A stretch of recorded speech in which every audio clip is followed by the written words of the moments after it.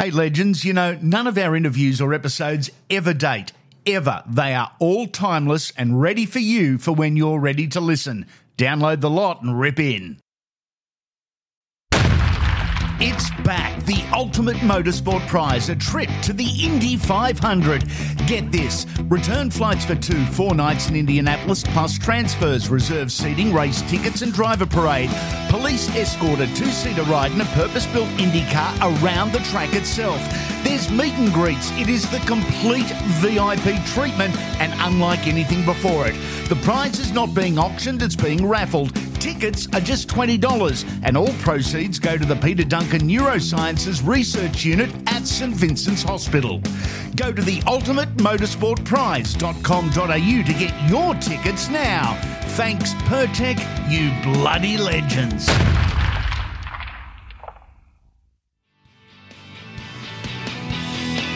Welcome to another edition of Andy Raymond Unfiltered, the only podcast that talks with the legends every single episode and not about them.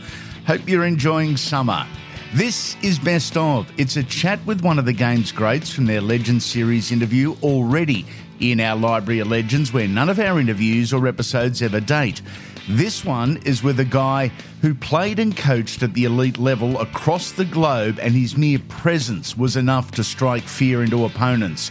The toughest of the lot, a Challenge Cup winner, a New South Wales Rugby League Premiership winner as a player and a coach, over 700 top-class games all told. Quite simply, one of the very best. This is Malcolm Reilly, OBE. If you enjoy this quick chat with the great man, you'll just love the full interview. It's unfiltered and episodes 321 and 322 in the library. Here's the Guv'nor. Enjoy. You won that Ashes series. Later in the year, Australia would win the World Cup. Was that the first time that you and Bob Fulton would, I guess, meet and play one another? It probably would have bing. I think it was at Headingley, I'm not sure, the game. But Bob was, he was a freak himself. He was an incredibly talented player. And so powerful. He just loved his desire to train was incredible, and he got me under his wing whilst I was out there with Manly, and we trained together on numerous occasions. But what a player! What a player! You could have very easily stayed in England and been the governor of rugby league. Instead, Ken Arthurson, who was the manager of the Australian team in that World Cup, invited you to join the Manly Sea Eagles. For a young man, that is a huge move in 1970, all the way around the world to a place he knows nothing about. Yeah, it was. But I was always adventurous, and I knew that we'd won at Wembley. And I was happy at Castleford, but it wasn't stretching myself, you know. Yep. I hadn't reached my optimal level of performance, and I knew I wouldn't be able to do that unless I went out to Australia. And when I spoke to Ken Arthurson and Adam, and he got me to fly out to speak to Jim Comans in Macquarie Street, a solicitor there. Yep. And we discussed the prospects of me going out, and I was fortunate enough to join a team like Manly Warringah, and you know, with Ken's, he was just really shrewd, and he guided me as well. He looked after me, you know. The godfather of Manly and a wonderful man.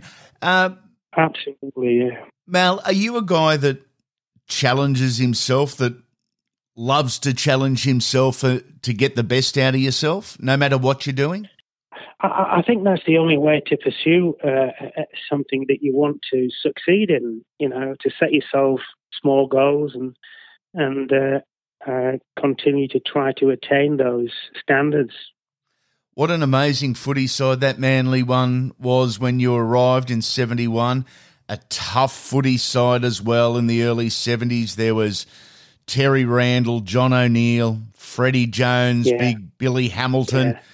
But apart from the tough guys, you had just brilliance, some magicians in the back line, the Bob Fultons.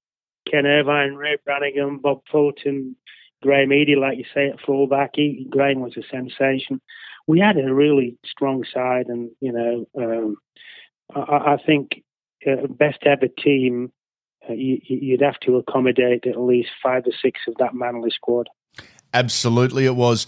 You were regarded as the toughest of the lot. That's an enormous badge of honour, Mal. Well, one of the reasons was I knew that because I was a Pommy, I knew I was going to get belted at some stage in the game.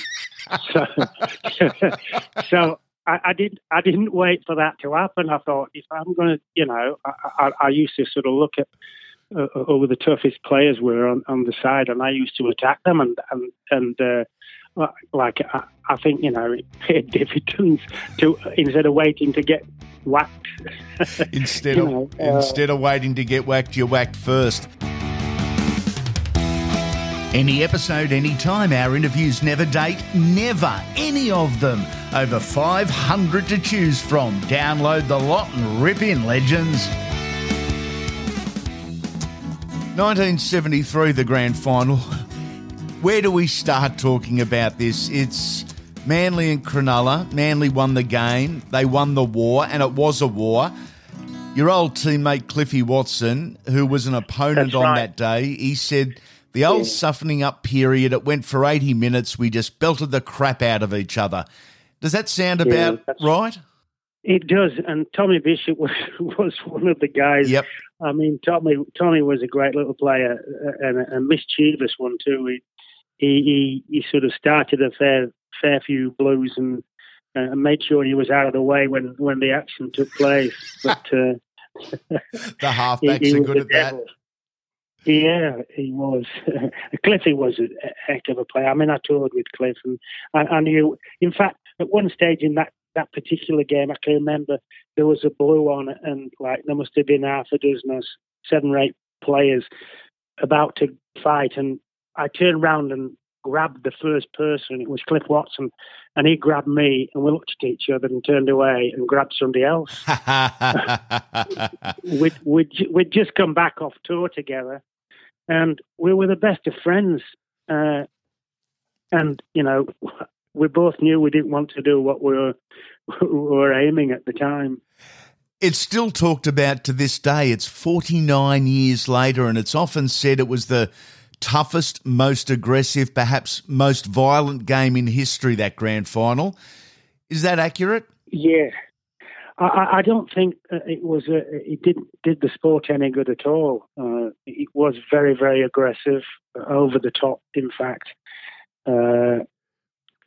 Just a one-off thing, but it was over-aggressive. But what do you do when you're in the cauldron like that? Yeah. You just react. You were the target for the Sharks. I think it may have been Ronnie Turner that got you late. He did some damage. And the story goes that Coach Ron Willie knew you couldn't last the game because you were injured. So your instructions were very simply go out and get as many of them as you can as quickly as you can. Well, I was a bit dirty about what had happened anyway, because I got the knees on the pelvis by Ronnie Turner. And I knew I wouldn't last. I couldn't, because I could hardly walk, never mind run. And so, he did send me out with intentions. I don't want to discuss them, really. But to do as much damage as I possibly could. But, the game's changed now, and I'm really pleased about that, because it used to be brutal in those days. And, He wasn't a part of the Sharks side, but Georgie Piggins was a regular opponent and sparring partner. How tough was George, and what do you remember about playing with the great South Sydney Rabbitoh? Oh, those games were incredibly brutal, and George was just mad, George. But you know what? We got on really well off the field. Yeah, we were good mates. But once that whistle went for 80 minutes, it was war, and there was nothing asked and nothing given away. It was really brutal. I've often been told the really tough guys in rugby league aren't the ones that necessarily can fight the best. They're the ones that play through pain. They get up when they don't want to get up. They make another tackle when they don't want to make another tackle. Who do you consider the tough guys that you played with or against? Who would you like by your side? Oh, look, Bob Fulton to start with. But Bob was he was just a great athlete. Lurch, John O'Neill was never shirked anything. He was always there, you know. People like Ian Martin, who used to do a lot of defensive work. Imer was he was good, a great teamman. There was a lot of guys in that Manly team who were top players. But people like Ron Coote, you know, he didn't have to. Ron was a brilliant football player. He got all kinds of his pace, his agility. Yeah. You know, he never shirked defence. He was always there. And if the tough stuff started, he could handle himself as well, you know.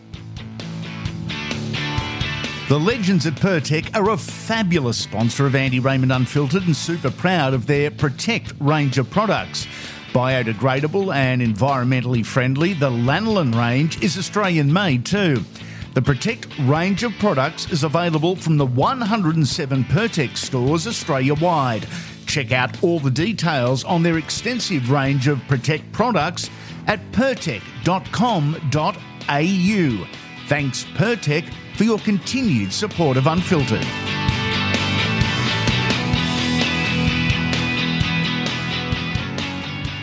A few years later, Mel, you'd returned to Australia. You'd returned to Newcastle, who had a very raw group of talented and wild young men. Did you enjoy Newcastle and the Knights?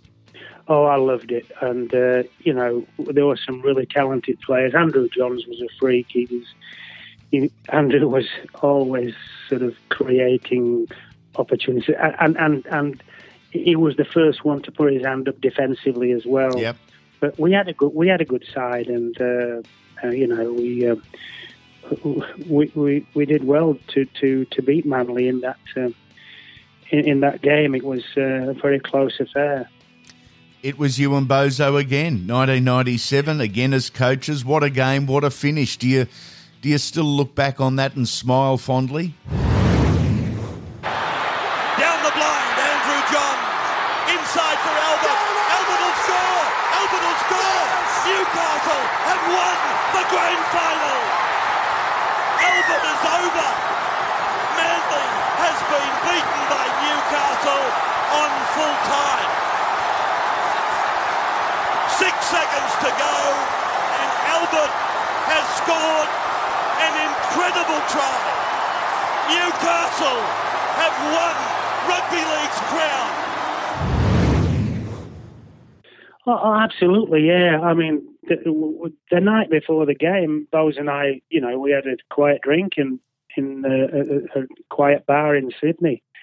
Even though we were playing against, you know, we were coaching against each other in a very important game the following day. But that's sport, isn't it? That's rugby league. That's some of the aspects, the great aspects that you can do. Mel, you've won premierships as a player and as a coach. Is it as exciting, as special, as emotional as a player and a coach, or is one better than the other? I honestly think that playing, it's the easiest option that, you know, because you can just look after yourself and your preparation, you know what your responsibilities are.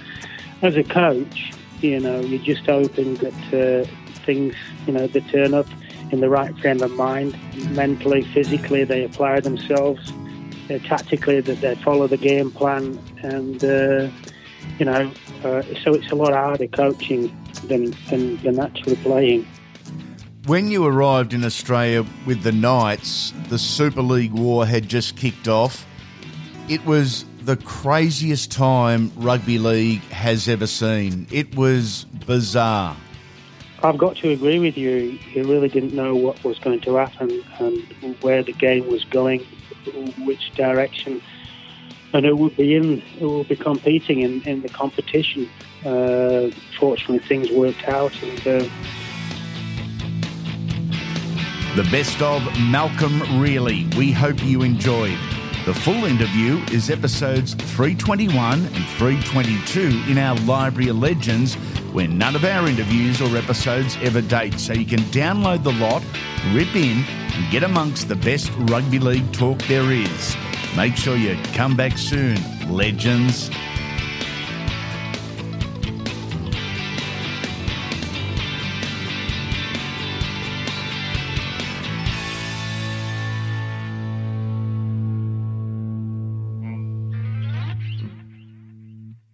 ultimatemotorsportprize.com.au. Tickets are just $20. All proceeds go to charity, and you could be going to Indy.